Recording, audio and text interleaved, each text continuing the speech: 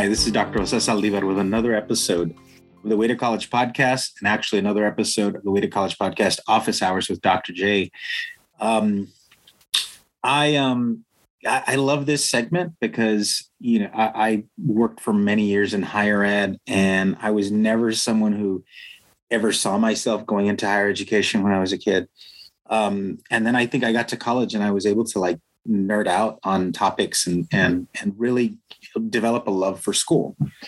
I came across today's guest over social media, and I saw that she started her own podcast. I saw that she was doing some really incredible work, research, and I was really fascinated and just wanted to learn more about her work. So, Melissa, would you mind introducing yourself to our audience? Yes. Hello, everybody. I am Doctora Melissa Abeyta, pronounced she, her, doctora. I am an assistant professor at the University of Texas, Rio Grande Valley in the College of Education. And I right now teach in the doctoral program. So I teach qualitative and advanced qualitative research primarily. And we have a master's program that we have just launched. I call it a soft launch in student affairs, because the first two cohorts are solely for UTRGV staff and faculty. And then after that, it'll open up to the general public. But that's those are my teaching duties at the university. And then aside from that, my research agenda primarily focuses on formerly incarcerated and system impacted students. And I started that research in California, and I'm now transitioning to Texas and seeing what that looks like here in the state. And you've got a podcast, right? Yes. Thank you for inviting me. I just launched the podcast. I just launched it literally 2 weeks ago. It's called the Scholar Homies Podcast. The game is To Be Told, Not Sold, Conversations with the Soul. And that's a play on words. If you follow me on Instagram, I am at Academic Soul. And I've had that page for about 4 years now. And it started when I was a doctoral student. I started just journeying, my kind of just documenting, microblogging my journey as a working mother, as a professional in student affairs that was in a doctoral program. I found it to be very isolating. And so I started documenting to see, to kind of build community and to find other working mothers who were also pursuing higher education. And so then that kind of led to, I call it a small following. And then I kind of wanted to know more, right? And so that's where the podcast kind of spin off from, because with the podcast, I feel like we always do get into our research, and it's very, I don't want to say it's very prescribed, but it's sort of prescribed. We have to stay on script when we're kind of in these spaces, or especially when we're on pláticas, when we're invited to panels, we're in these very professional settings. And sometimes you just want to plática. You just want to, chat a little bit more. And we hold so many identities, and there's so many other pieces of who we are as humans. And I don't think we get to share that often. And so that's where the podcast comes into place, because a lot of my colegas, I love hearing about their research, but I also love talking about them about the stock market, or about music, or just about these other things that kind of can also fulfill us. And so that's where the podcast is coming into play. So it's called the Scholar Homies, because I'm pretty much having pláticas with people who I know, and then some who I'm getting to know a little bit more. That's awesome. I love that, and I couldn't agree more about these spaces. And I know exactly what you're talking about. You talked a little bit about the research that you do and how you're transitioning to Texas and going to start doing research here. Let me ask you though, how did you come to find that work? What led you to that work? Yeah, so I am carceral impacted. So I have family members that are currently and formerly incarcerated in the states of California, Arizona, and Texas. And as a young child, actually in Texas, where I would go and, see my tío in county jail, I had these just early experiences of, okay, we're going to go visit your tío. You're going to say bye to him because he's going to be transferred away. And once he's transferred, it's kind of too far for us to go visit. So we have to go say bye. And I remember thinking, okay, I would get that pep talk in the car on the way there. and then thinking it was also only my family that was dealing with this. And then when we would get to the facilities, I would see other families, and it just really always stayed with me, right? Like, gosh, we're not the only ones dealing with this, but it feels like we are, because we can't talk about it. There's a stigma around talking about incarceration and about the carceral system. And so that just always stayed with me throughout my life. And then when I started seeing parallels between the carceral system and the educational system. So, for me, we have elementary, middle, high school. We have these kind of milestones. And then when it came to college, I saw similar parallels. So I went to community college, and so I was a transfer student, got into my 4-year. And then after that, my master's program and whatnot. And then the parallels with the carceral system is I would see my family members. They went from juvenile hall, they went to YA, which was California Youth Authority. And then they sort of, graduated to the California state prison system. And then there was transfers. So then in our educational system, we see, we're transferring. Students can go from this university to this university. And that parallel happens in the carceral system. And so I just kind of always paid attention to these two systems. I see the world in systems, I guess you could say. And I was just seeing these parallels. And it wasn't until my doctoral program where I finally, was able to answer questions I always had. And I had worked already in student affairs as a full-time professional for at least 10 years at that point. And so I was already helping students in different student populations. And so I know the resources that were available to them, to specific student groups. So I always wondered, what about formerly incarcerated students? Because I had a cousin that was released, and I saw him struggle with reentering society. So I thought about reentry, what education programs exist for reentry? Do they exist? Are they on our campus? I just had all these questions, and I happened to be in my doctoral program.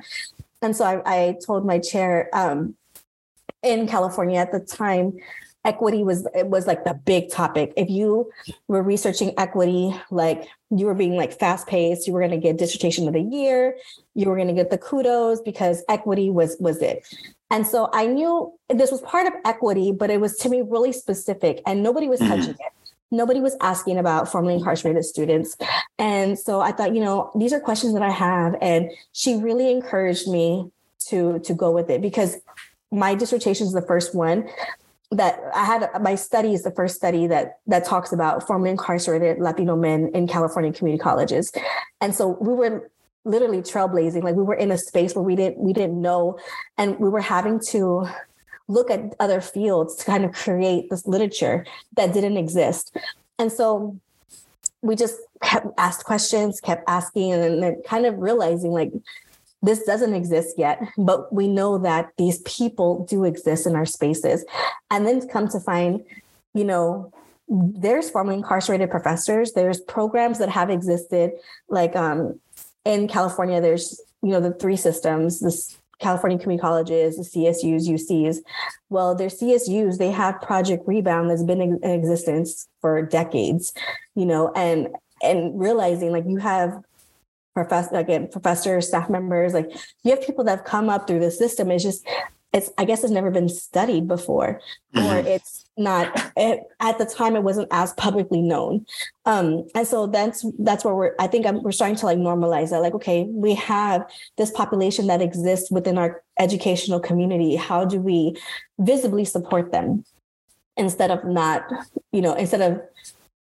supporting them, on the side or in secret?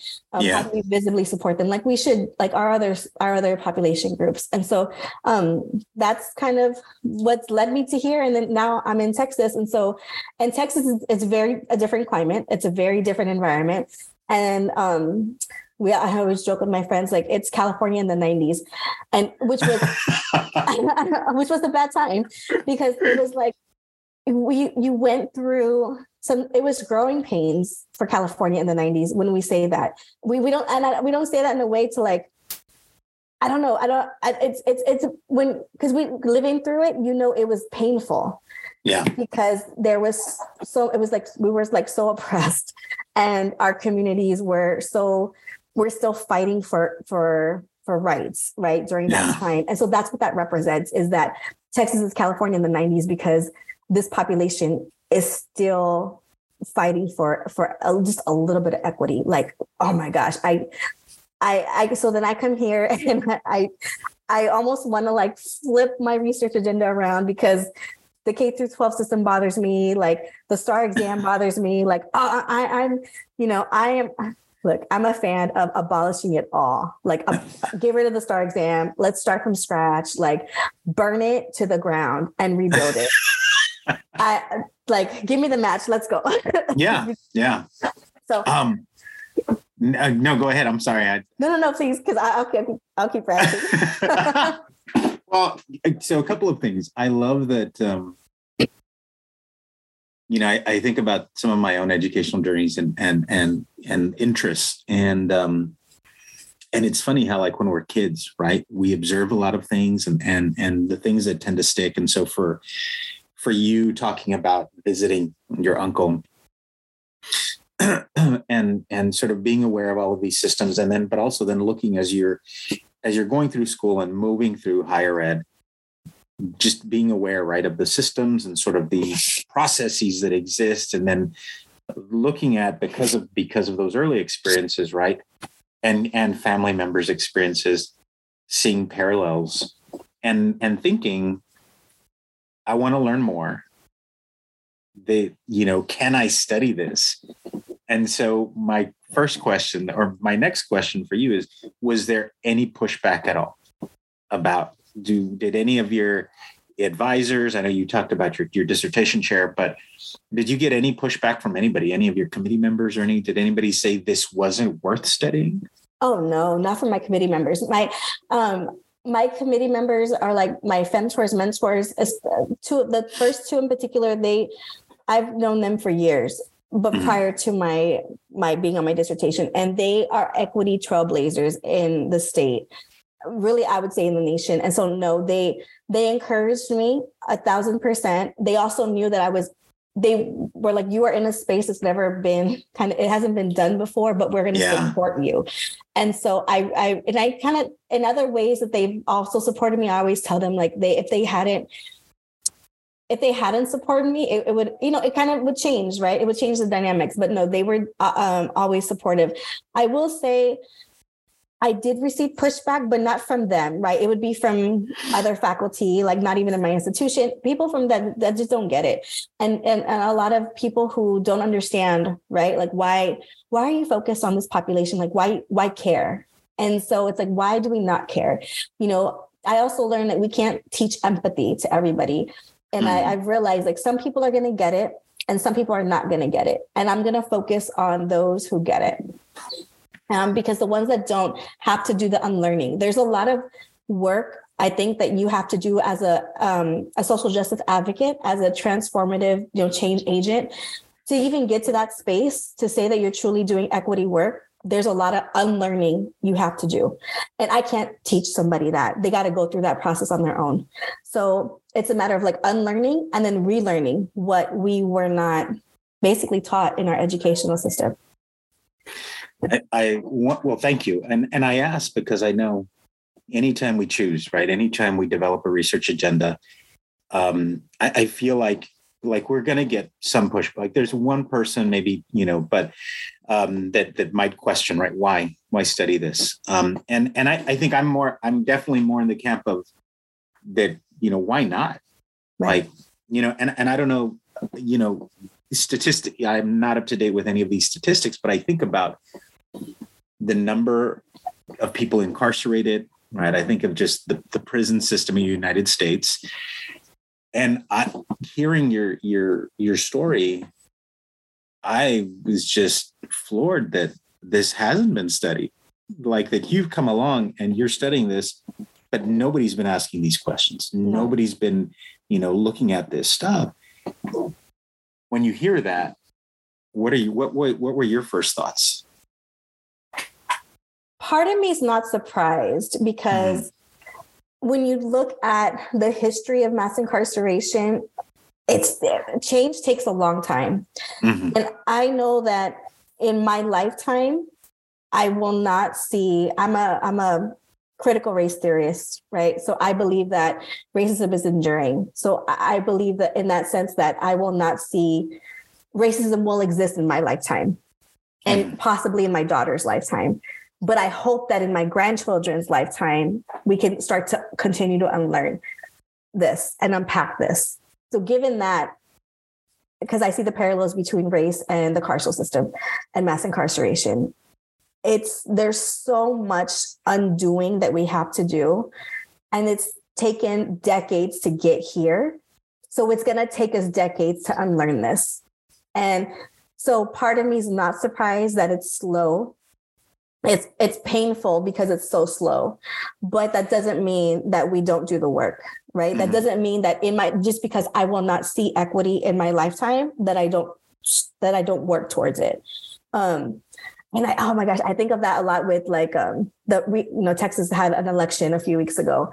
And for me, it was painful, right? Because local elections absolutely matter. And although it wasn't entirely in, I would say, my favor, that doesn't mean like you can mourn that day and maybe the next day. But on the third day, you got to go back to work. Like we still got to continue to fight for equity for communities that cannot vote.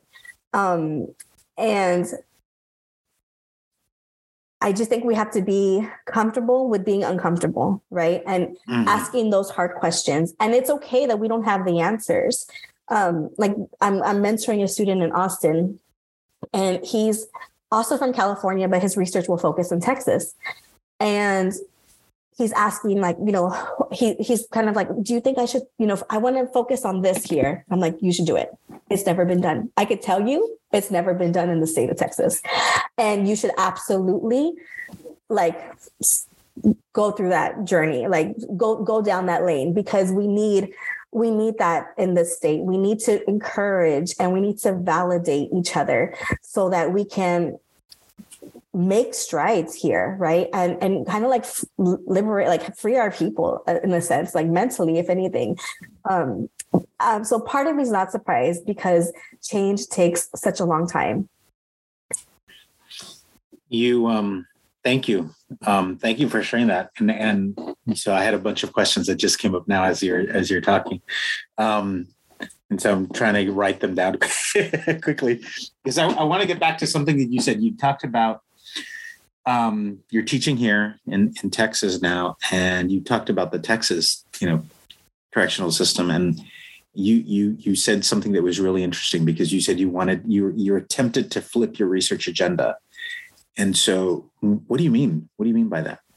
So I'm a parent, and my daughter is in 5th grade and she's 10 years old. And my biggest fear of moving to Texas when we did was the educational system for her, because I'm fine. I have a doctorate. I'm going to be good. Right. I feared what she would be taught in school, to be honest. And so when we moved here, we moved here during the pandemic. So in California, we were in quarantine, literally when we moved.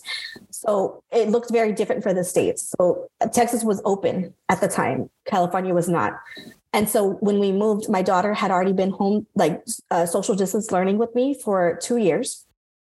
When we moved to the state, we transitioned. Texas, I guess, what I want to say, they were already back in school for a year.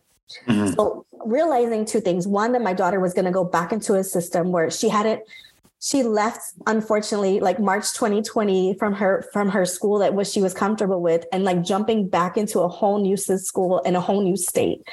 And so I struggled with that a lot because, parent guilt and the transition. But what I will tell you is that in that year and a half that she was with me, she learned more with me than she did in her first year of schooling in the state of Texas. And it really saddened me because she, I tried to pick, again, I go through the schools. I tried to pick the best school here, and I asked questions, and they're like, oh, it was a blue ribbon school back in 20 years ago. And I joke around, and, I'm not the biggest football fan, but I will say it's like the Cowboys, right? Like the Cowboys is America's football team. And I'll say this, I am a Cowboys fan. The Cowboys is America's football team. But yeah, like in the 90s, right? Like in the 90s is when, they won the championships, not necessarily today. So the same thing with the Blue Ribbon School. Like, yeah, it was a Blue Ribbon School, like, a few years ago, but what is it doing today? Yeah. Like that you can hold on to that. And just the atmosphere of the school really, really saddened me. Like, again, this is where like the intersectionalities of being a scholar, researcher, and a parent come into play, because as a scholar, I'm looking at the space, like what is communicated in the building, like, is it dark? What are the images that they're projecting to the students? I'm seeing all of that. And then I'm being mindful of that. It's just like, what are they teaching to the students? And my daughter would go in, and it was immediately like in September, they're focused on the STAR exam that happens in April. And I'm like, okay, where's the science? Where's the arts? Where's the music? It was strictly math and reading. My daughter would go into school and do math worksheets for 4 hours as a child. And I'm thinking, I don't know an adult that could sit in a room for 4 hours and do math worksheets and not be bored out of their mind. And it makes me think of, we are literally pushing students out of the educational system.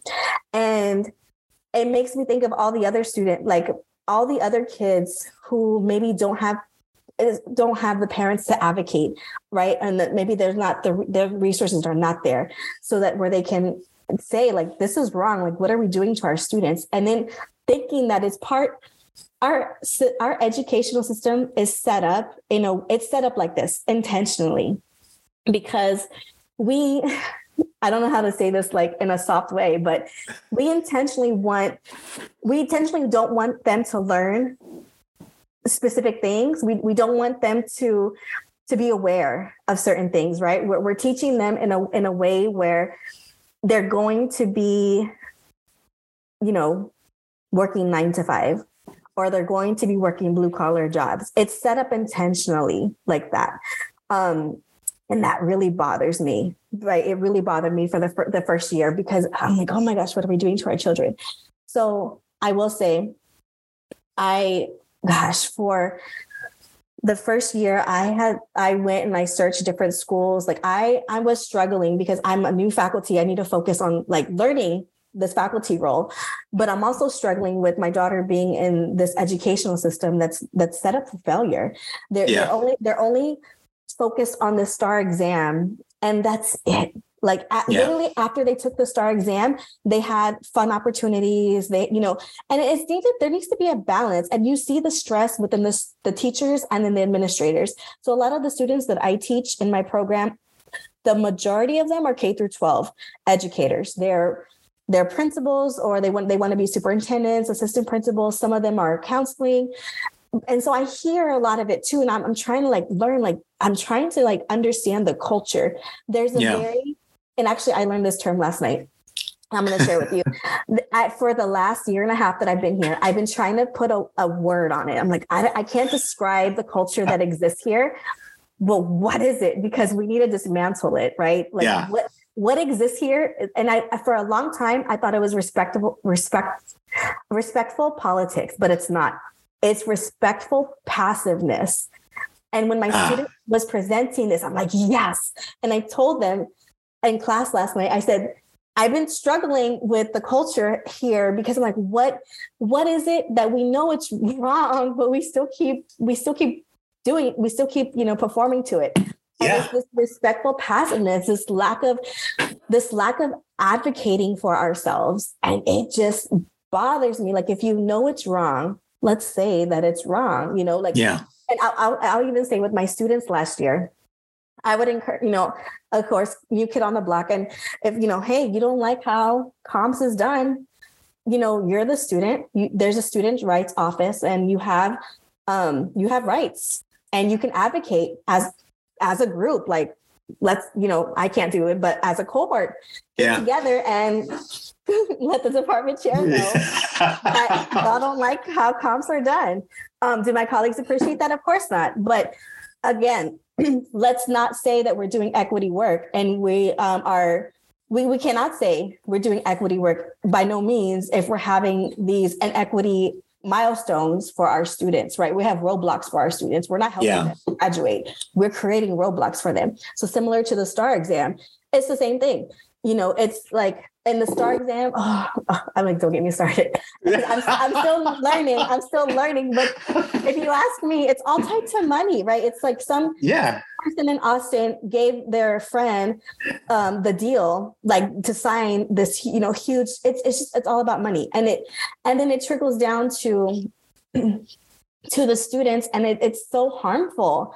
What are we doing to our students? What are we doing to the teachers? We already know that the teachers are mass exiting the field, and all that to say is that it really bothered me in a way where I wanted to flip my research agenda, because I see it as we're pushing out our students. We already know we're pushing out our teachers, but we're also pushing out our students, all for this exam that doesn't teach us anything. And I tell my daughter this all the time. I'm like, it doesn't matter what you score on the STAR exam because you're brilliant. No, there's no standardized testing that can test your brilliance. Like we're missing the cultural piece. We're missing the community. And we're in the Rio Grande Valley. We have such great culture here that's not measured on the STAR exam. Yeah. Burn it. Burn it. So, I appreciate that. As a Rio Grande Valley native, I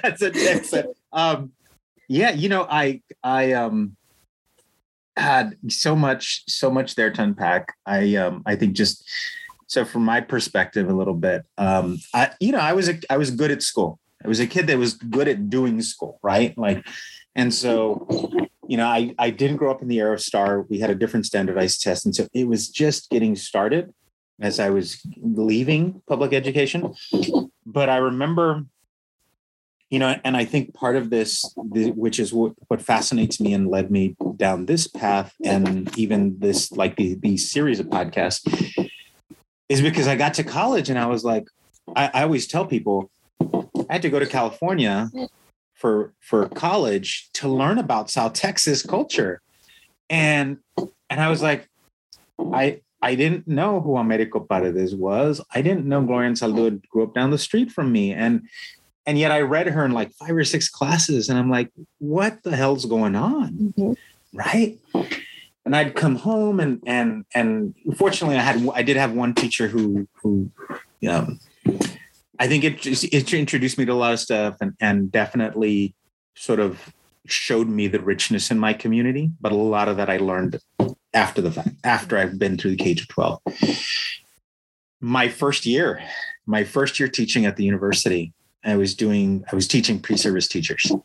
So junior level students, I sit in, I arrange the class in like a circle, and I'm sitting there and they come in and I ask them, I said, I want us to go around the room. I want you to introduce yourself, but I'd really like you to tell me what you hope to get from this class. And it was, you talk about this passive, right? They said, whatever you tell me, I need to learn. Whatever I need to do to get an A.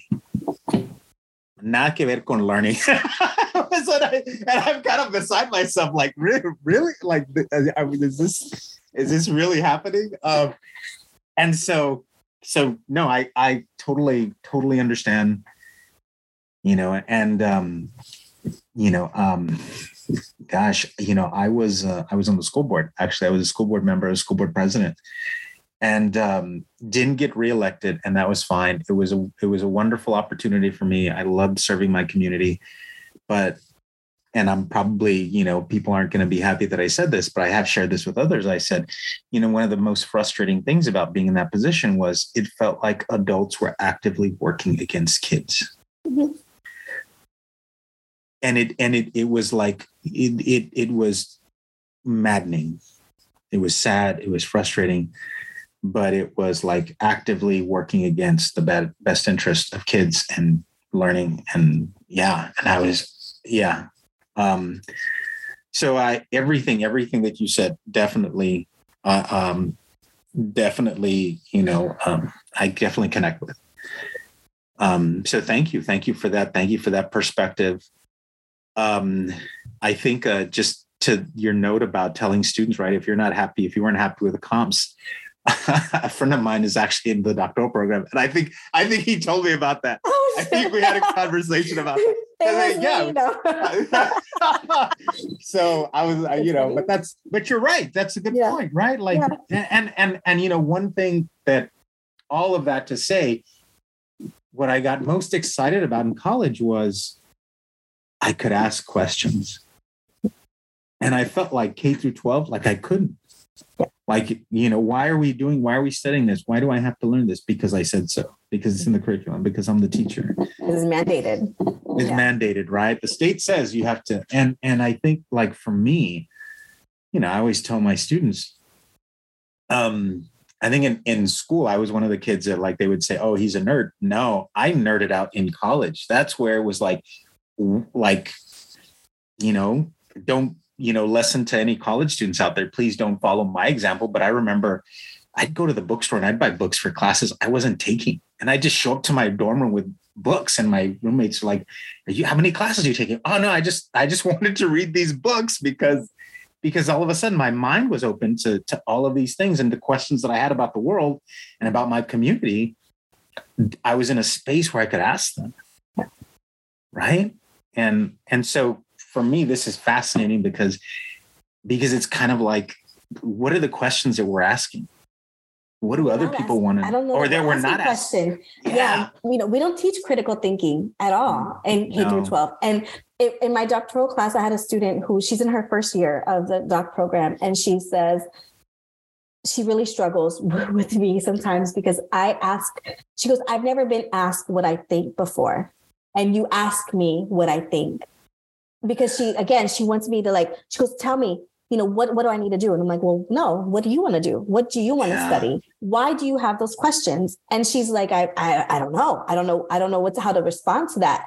And I told her, and I told this to the class, because when she asked, I said, this is at no fault to you.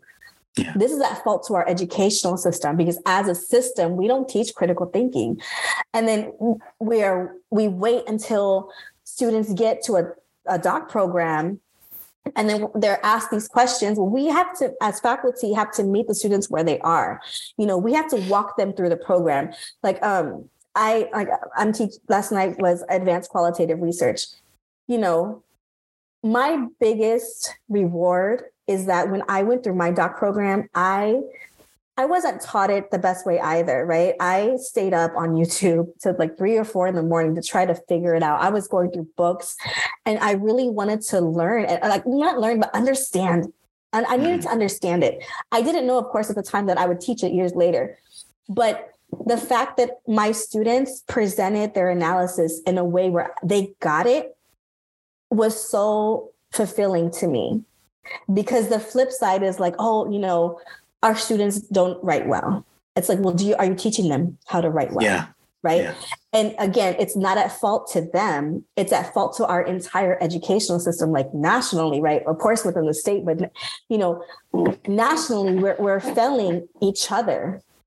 And I think we're doing it deliberately, right? Why do you think the numbers for doctors are so low? And even for our community, we're like a fraction of a percent, right? And then even more so, it's all intentional. Every system is set up to operate the way it's supposed to operate. And so then how do we get in with these systems and, dismantle them, and how do we fix them? How do we change them? Because they're not built for us. So if we can understand that these educational systems are not even built for us to begin with, then that's how we can go in and incorporate, bring those cultural pieces. Some things that I tell my students all the time in K through 12, what I do love about this school system here is, and this may seem so minute, but the food menu, right? They have tamales, they have conchas for breakfast. I'm like, that's so amazing. That's so amazing because you are literally catering to the culture here. Yeah. And that's beautiful. And how do we do that nationally, right? Like that's something that the Valley does really well. But like in California, like San Diego's a border town as well. They do not have conchas for breakfast in San Diego, right? And so, but it may seem so minute, but it's so important. Like the music that you hear, like so. I'll to kind of like go full circle, I guess you could say. My daughter's in a new school this year, and I love it. It's across the street from her other school last year, and it's so different. It's operated so differently, but and I say that because like the music they had like their fall festival. And when we went, you hear Selena, you hear like the Hano music. And I'm like, oh, it's so beautiful. Like there's, there are reasons why I did pick to move down here. Like I will say it's been a culture shock because the Valley is very different from other parts of the state.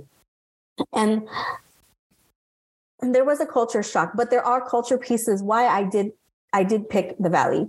And that's what I'm reminded of, right? Like those culture, when you hear the music, when you see the food, like, and it's just, and it's integrated, it's not, it's part of this, it's part of, the culture. So I think those are pieces that I think we do really well, or that's done really well down here. So it's not, and I think that's important. Those are those pieces that you need to tell the students that like you can bring your whole self to school, right? And you belong, like your sense of belonging. Even I'm trying to think, we had I can't remember what holiday it was, but they had it was probably during Hispanic Heritage Month. They had like an event. Every grade had a different like poster they had to do or whatnot. And to see all of the children's work and all of the different people that they selected. Yeah. That was so beautiful because one, they didn't do that last year at her old school, right? That was not representative, but at least the students at this school could see that change. And so then what bothers me is that while I have the social capital and awareness to move my daughter's schools, it bothers me that all those other kids are still in that school from last year and will probably stay there. And they, gosh, it's like, it's such a disservice. Like, it's such a disservice to all the children that are in schools like that in the Valley. And that bothers me, like as a parent, as a human, as an educator, like it hits my core because it's just a disservice to our community. Do you think,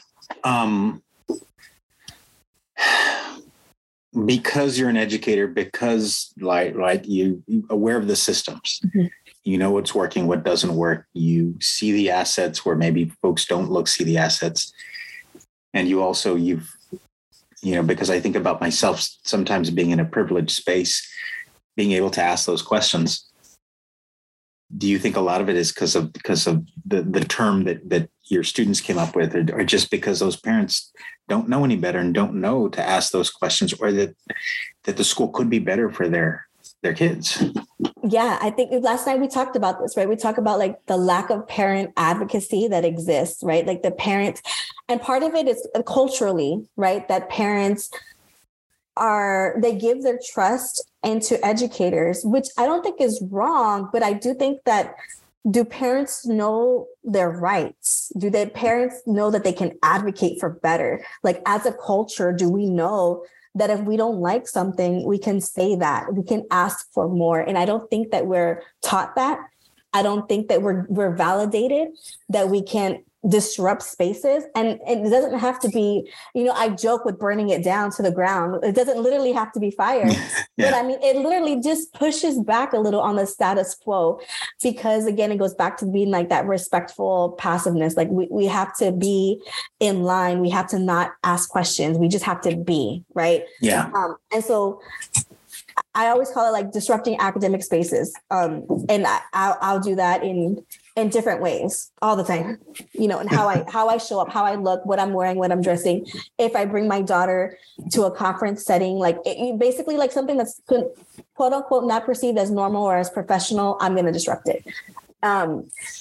because I want to normalize, right, that we have all of these intersectionalities, but I just think, like, how do we, and I'm thinking with this, how do parents also have the confidence to ask? One thing in particular my students were talking about was some of them are special education teachers. And so they have these special meetings with the parents. And oftentimes they said, parents don't ask any questions. And I'm like, do they even know? Do they even know to ask?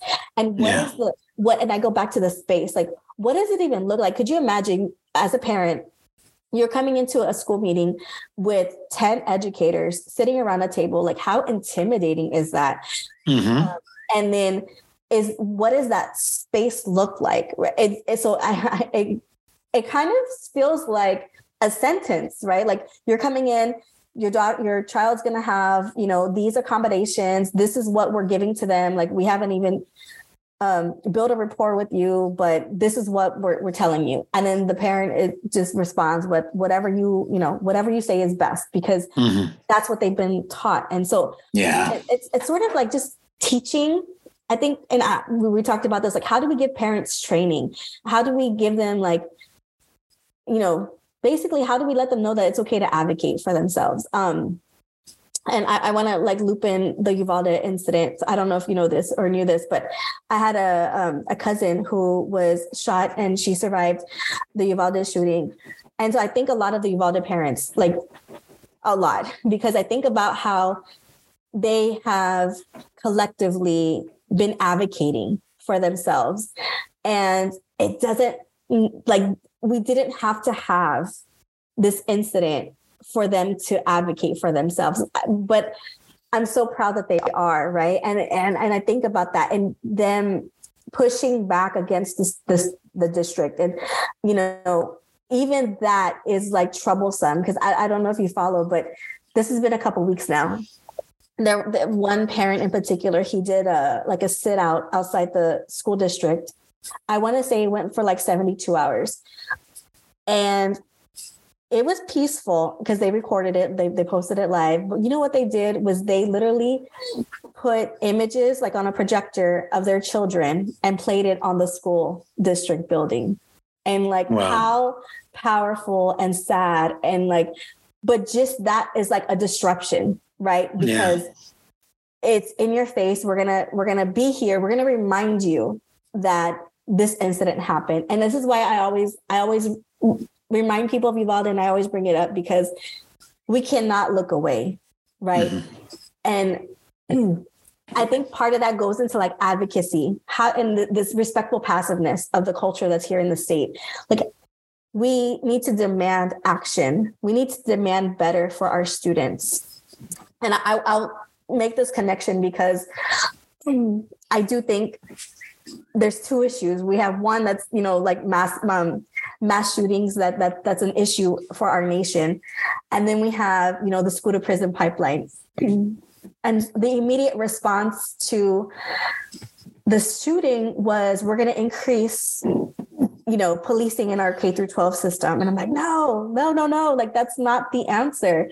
That's not the answer at all, because what you're creating, we already know that the school to prison pipeline exists. And we already know that increasing, policing in schools is harmful. Go back to, like, Texas and California in the 90s, because California in the 90s we had a lot of police in school. We had metal detectors, and it did not work. And then we look here.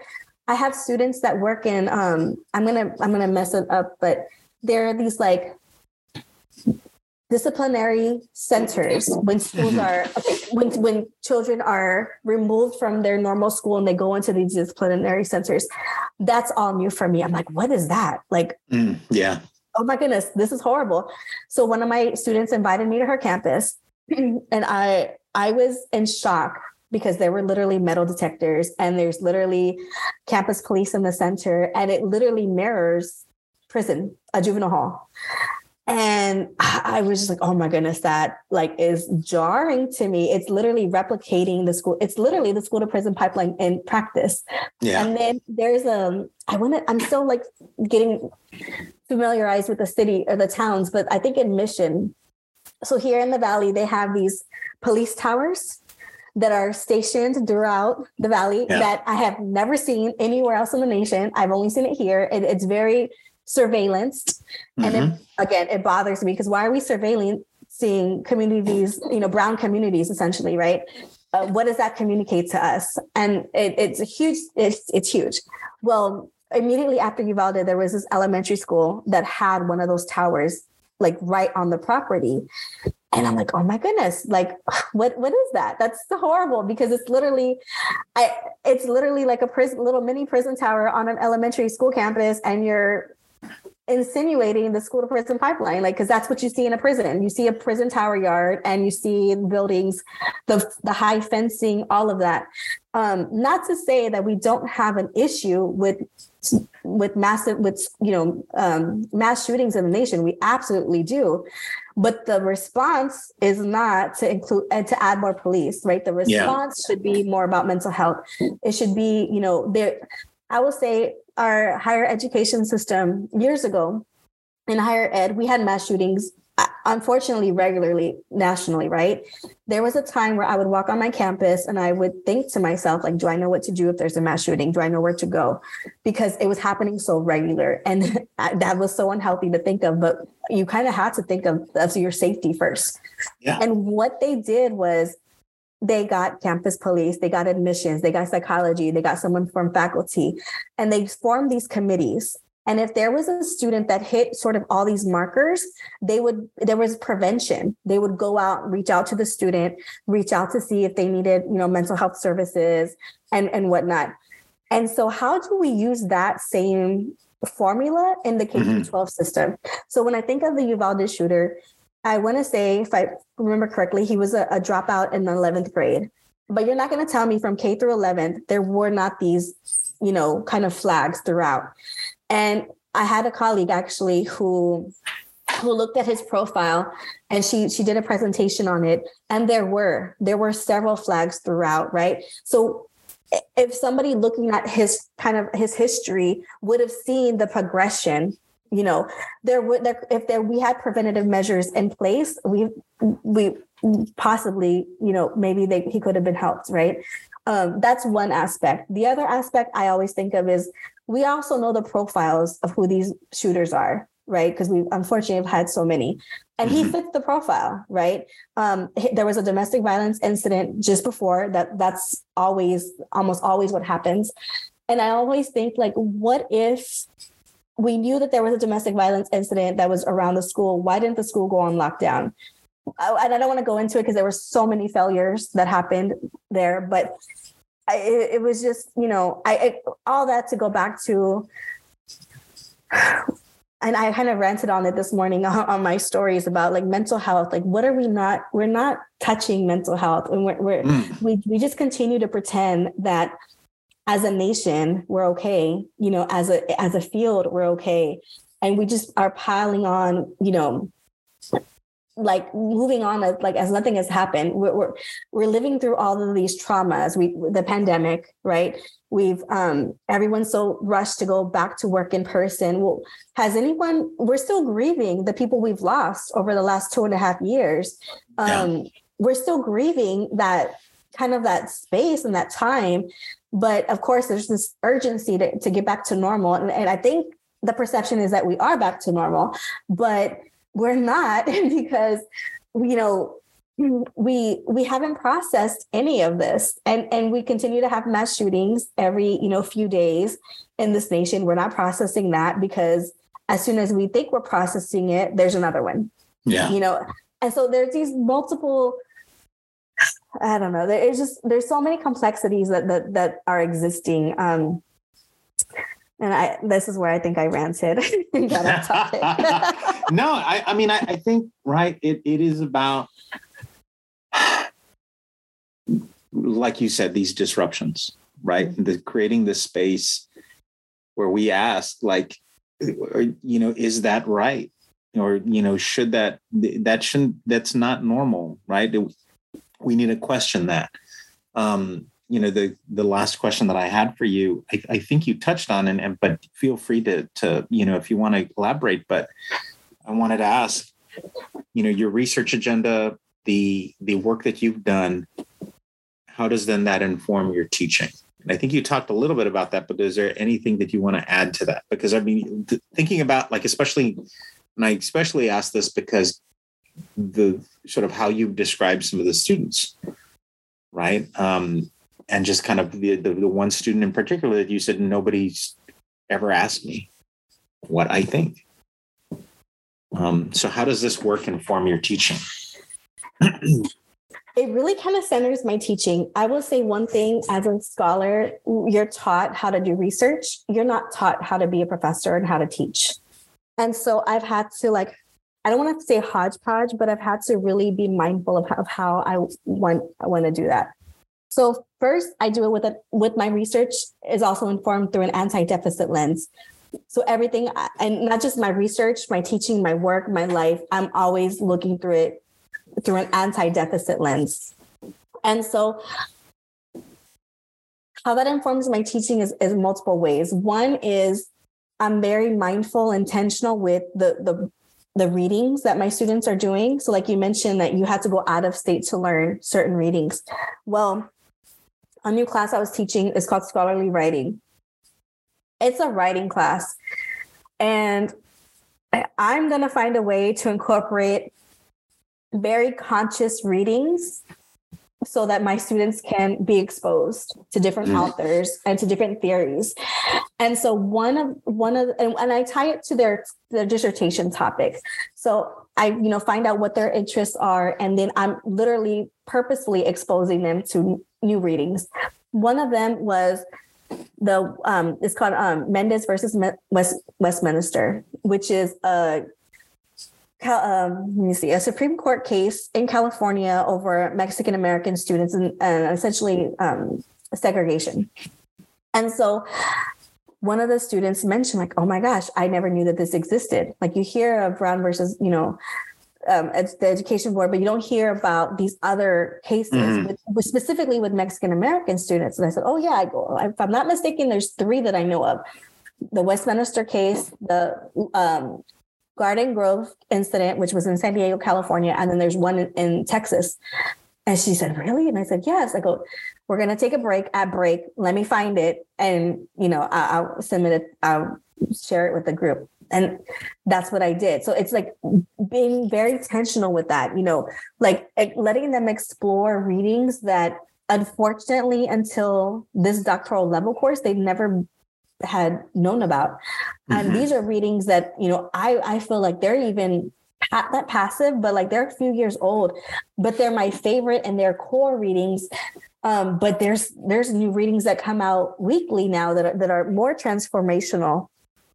So it definitely informs my teaching by incorporating that, by kind of just exploring, what about these ideas? Have y'all thought about this in a different way? And anti-deficit is probably my biggest. I'll tell you, grading is a social construct. So back to like the STAR exam, right? Like the grading is a social construct. You come to my class, are you going to get an A? Yeah, sure. I want to know if you're going to learn. I want to know that if you're going to be able, in my advanced qualitative research class, if you're going to be able to take these tools and apply them in your dissertation.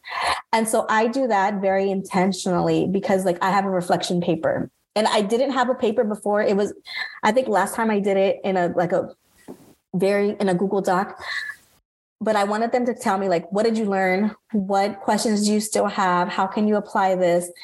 And then now I've changed it to a paper so that it's, more in line with what the university would like. But it's all like just exploring, like, tell me what you've learned. Like last night, they only have 5 assignments, I think. And they go, well, how do you prove that you've learned data analysis? And I go, you're going to take a screenshot. How I'll know is through your presentation. Like if you can explain it to me, that tells me that you've learned it. Yeah. But of course, for the assignment purposes, like just take a picture and upload it. And again, it's also, I'm probably a little too lax in the grading aspect, because I start my classes with a very intentional survey. I want to get to know my students. I want to know what multiple identities they have. Are they excuse me, are they parents? Are they caretakers? Because I understand like being a student is just one thing that they do. It's not all of it. So by the time they reach my class at 7 p.m., they've probably been up since 5 or 6 in the morning and they've had a whole day. So I acknowledge that. And then I acknowledge, how they're coming to class. And then I acknowledge everything that's going on in the world. Like, I don't want to pretend it's not on fire. And so, and that I say, okay, like, how do we bring ourselves to the space for the next 2 hours to be intentional and to try to have good, good learning and good conversation and outcomes. So it definitely informs my work. And it's just a matter of asking. And I hope that they know that I learned so much from them. And I know they tell me like that they've learned a lot from what I bring into the class, but I hope that they know like they're teaching me so much as well, because I'm definitely a community college, higher ed. I'm in that space. Everything in K through 12, I only know from a parent perspective. And so I tell them that like, you're teaching me as educators because the experience that I have is through this one lens. And so I share that through my parent lens, but this is like my thoughts that I have. I haven't done any studies on it, of course not, but I can gather this. And I tell them like, tell me if I'm wrong, but like, I've only been in the Valley for a year. And this is what the conclusion I've kind of picked up on. Am I on par? Am I completely off? And they're like, no, that's pretty spot on. And I'm like, okay, it's just my observations, and I think that what we don't do well is we're not transparent and we don't like to look in the mirror, right? Like if we have something on our nose or something in our teeth, like it's okay to look in the mirror to get it off. And instead, what we don't like to do here is to look in the mirror to like be better, right? And I hope that we can get comfortable at that. Like, let's get comfortable at being uncomfortable to fix it, to make it better. And I feel some part of me is, I know I'm a little too fast for some people. And I feel I'm going very slowly. Like, look, I'm going as slow as possible. Cause I also know like I have a colleague who's born and raised in the Valley, and she's a little older than me. She goes, you have to bear with me. And I said, look, like my teachers, or my students, I meet people where they are. Because it's realizing that you're unlearning. Like when you go through that, when you realize, she goes, everything I've been taught up to this point has been a lie. And I'm like, that's so powerful. And it's your journey and it's your process. And I'm just here to listen and to, guide her, be here however you think I need to be here. But know that I went through that myself. I feel like there's a point where there's a moment that we all remember when we're kind of like a little bit unwoken. And I go, that happened to me in my master's program where I was just so frustrated with the system because I'm like, why doesn't everybody know this? I'm so mad that my parents don't know that, like, God, like, why did those so few that get to this, doctoral program get to know this? And that bothers me. Like, then it goes back to like the whole education system. Like, why are we, how can we teach this sooner? But yeah, my long-winded answers to your question. No, I love it. I love it. Thank you. Thank you. Thank you for your time today. And thank you for sharing like wonderful stories. How the work that you're doing and how how like sort of how you see it kind of even in real life, right? And with the work that you're doing with your daughter, but then also with your students and your teaching. So thank you. That was wonderful. Thank you for sharing that. And I don't know, I don't have any other questions. Anything else you want to leave us with before we go? No, thank you for having me. Hope y'all don't kick me out of the state too fast. No, I think you're good. Okay, good. I've been learning. It's like, okay, I've been finding like colegas throughout the state. And you know what? That really is helpful because sometimes I think you feel so alone in a new space and you're like, you think you're alone in these thoughts. And so when I can find people throughout the state that like just kind of say like, no, we're allies, or, there's more of us here than you think. And that's comforting to know. And it helps me continue to disrupt the state of Texas.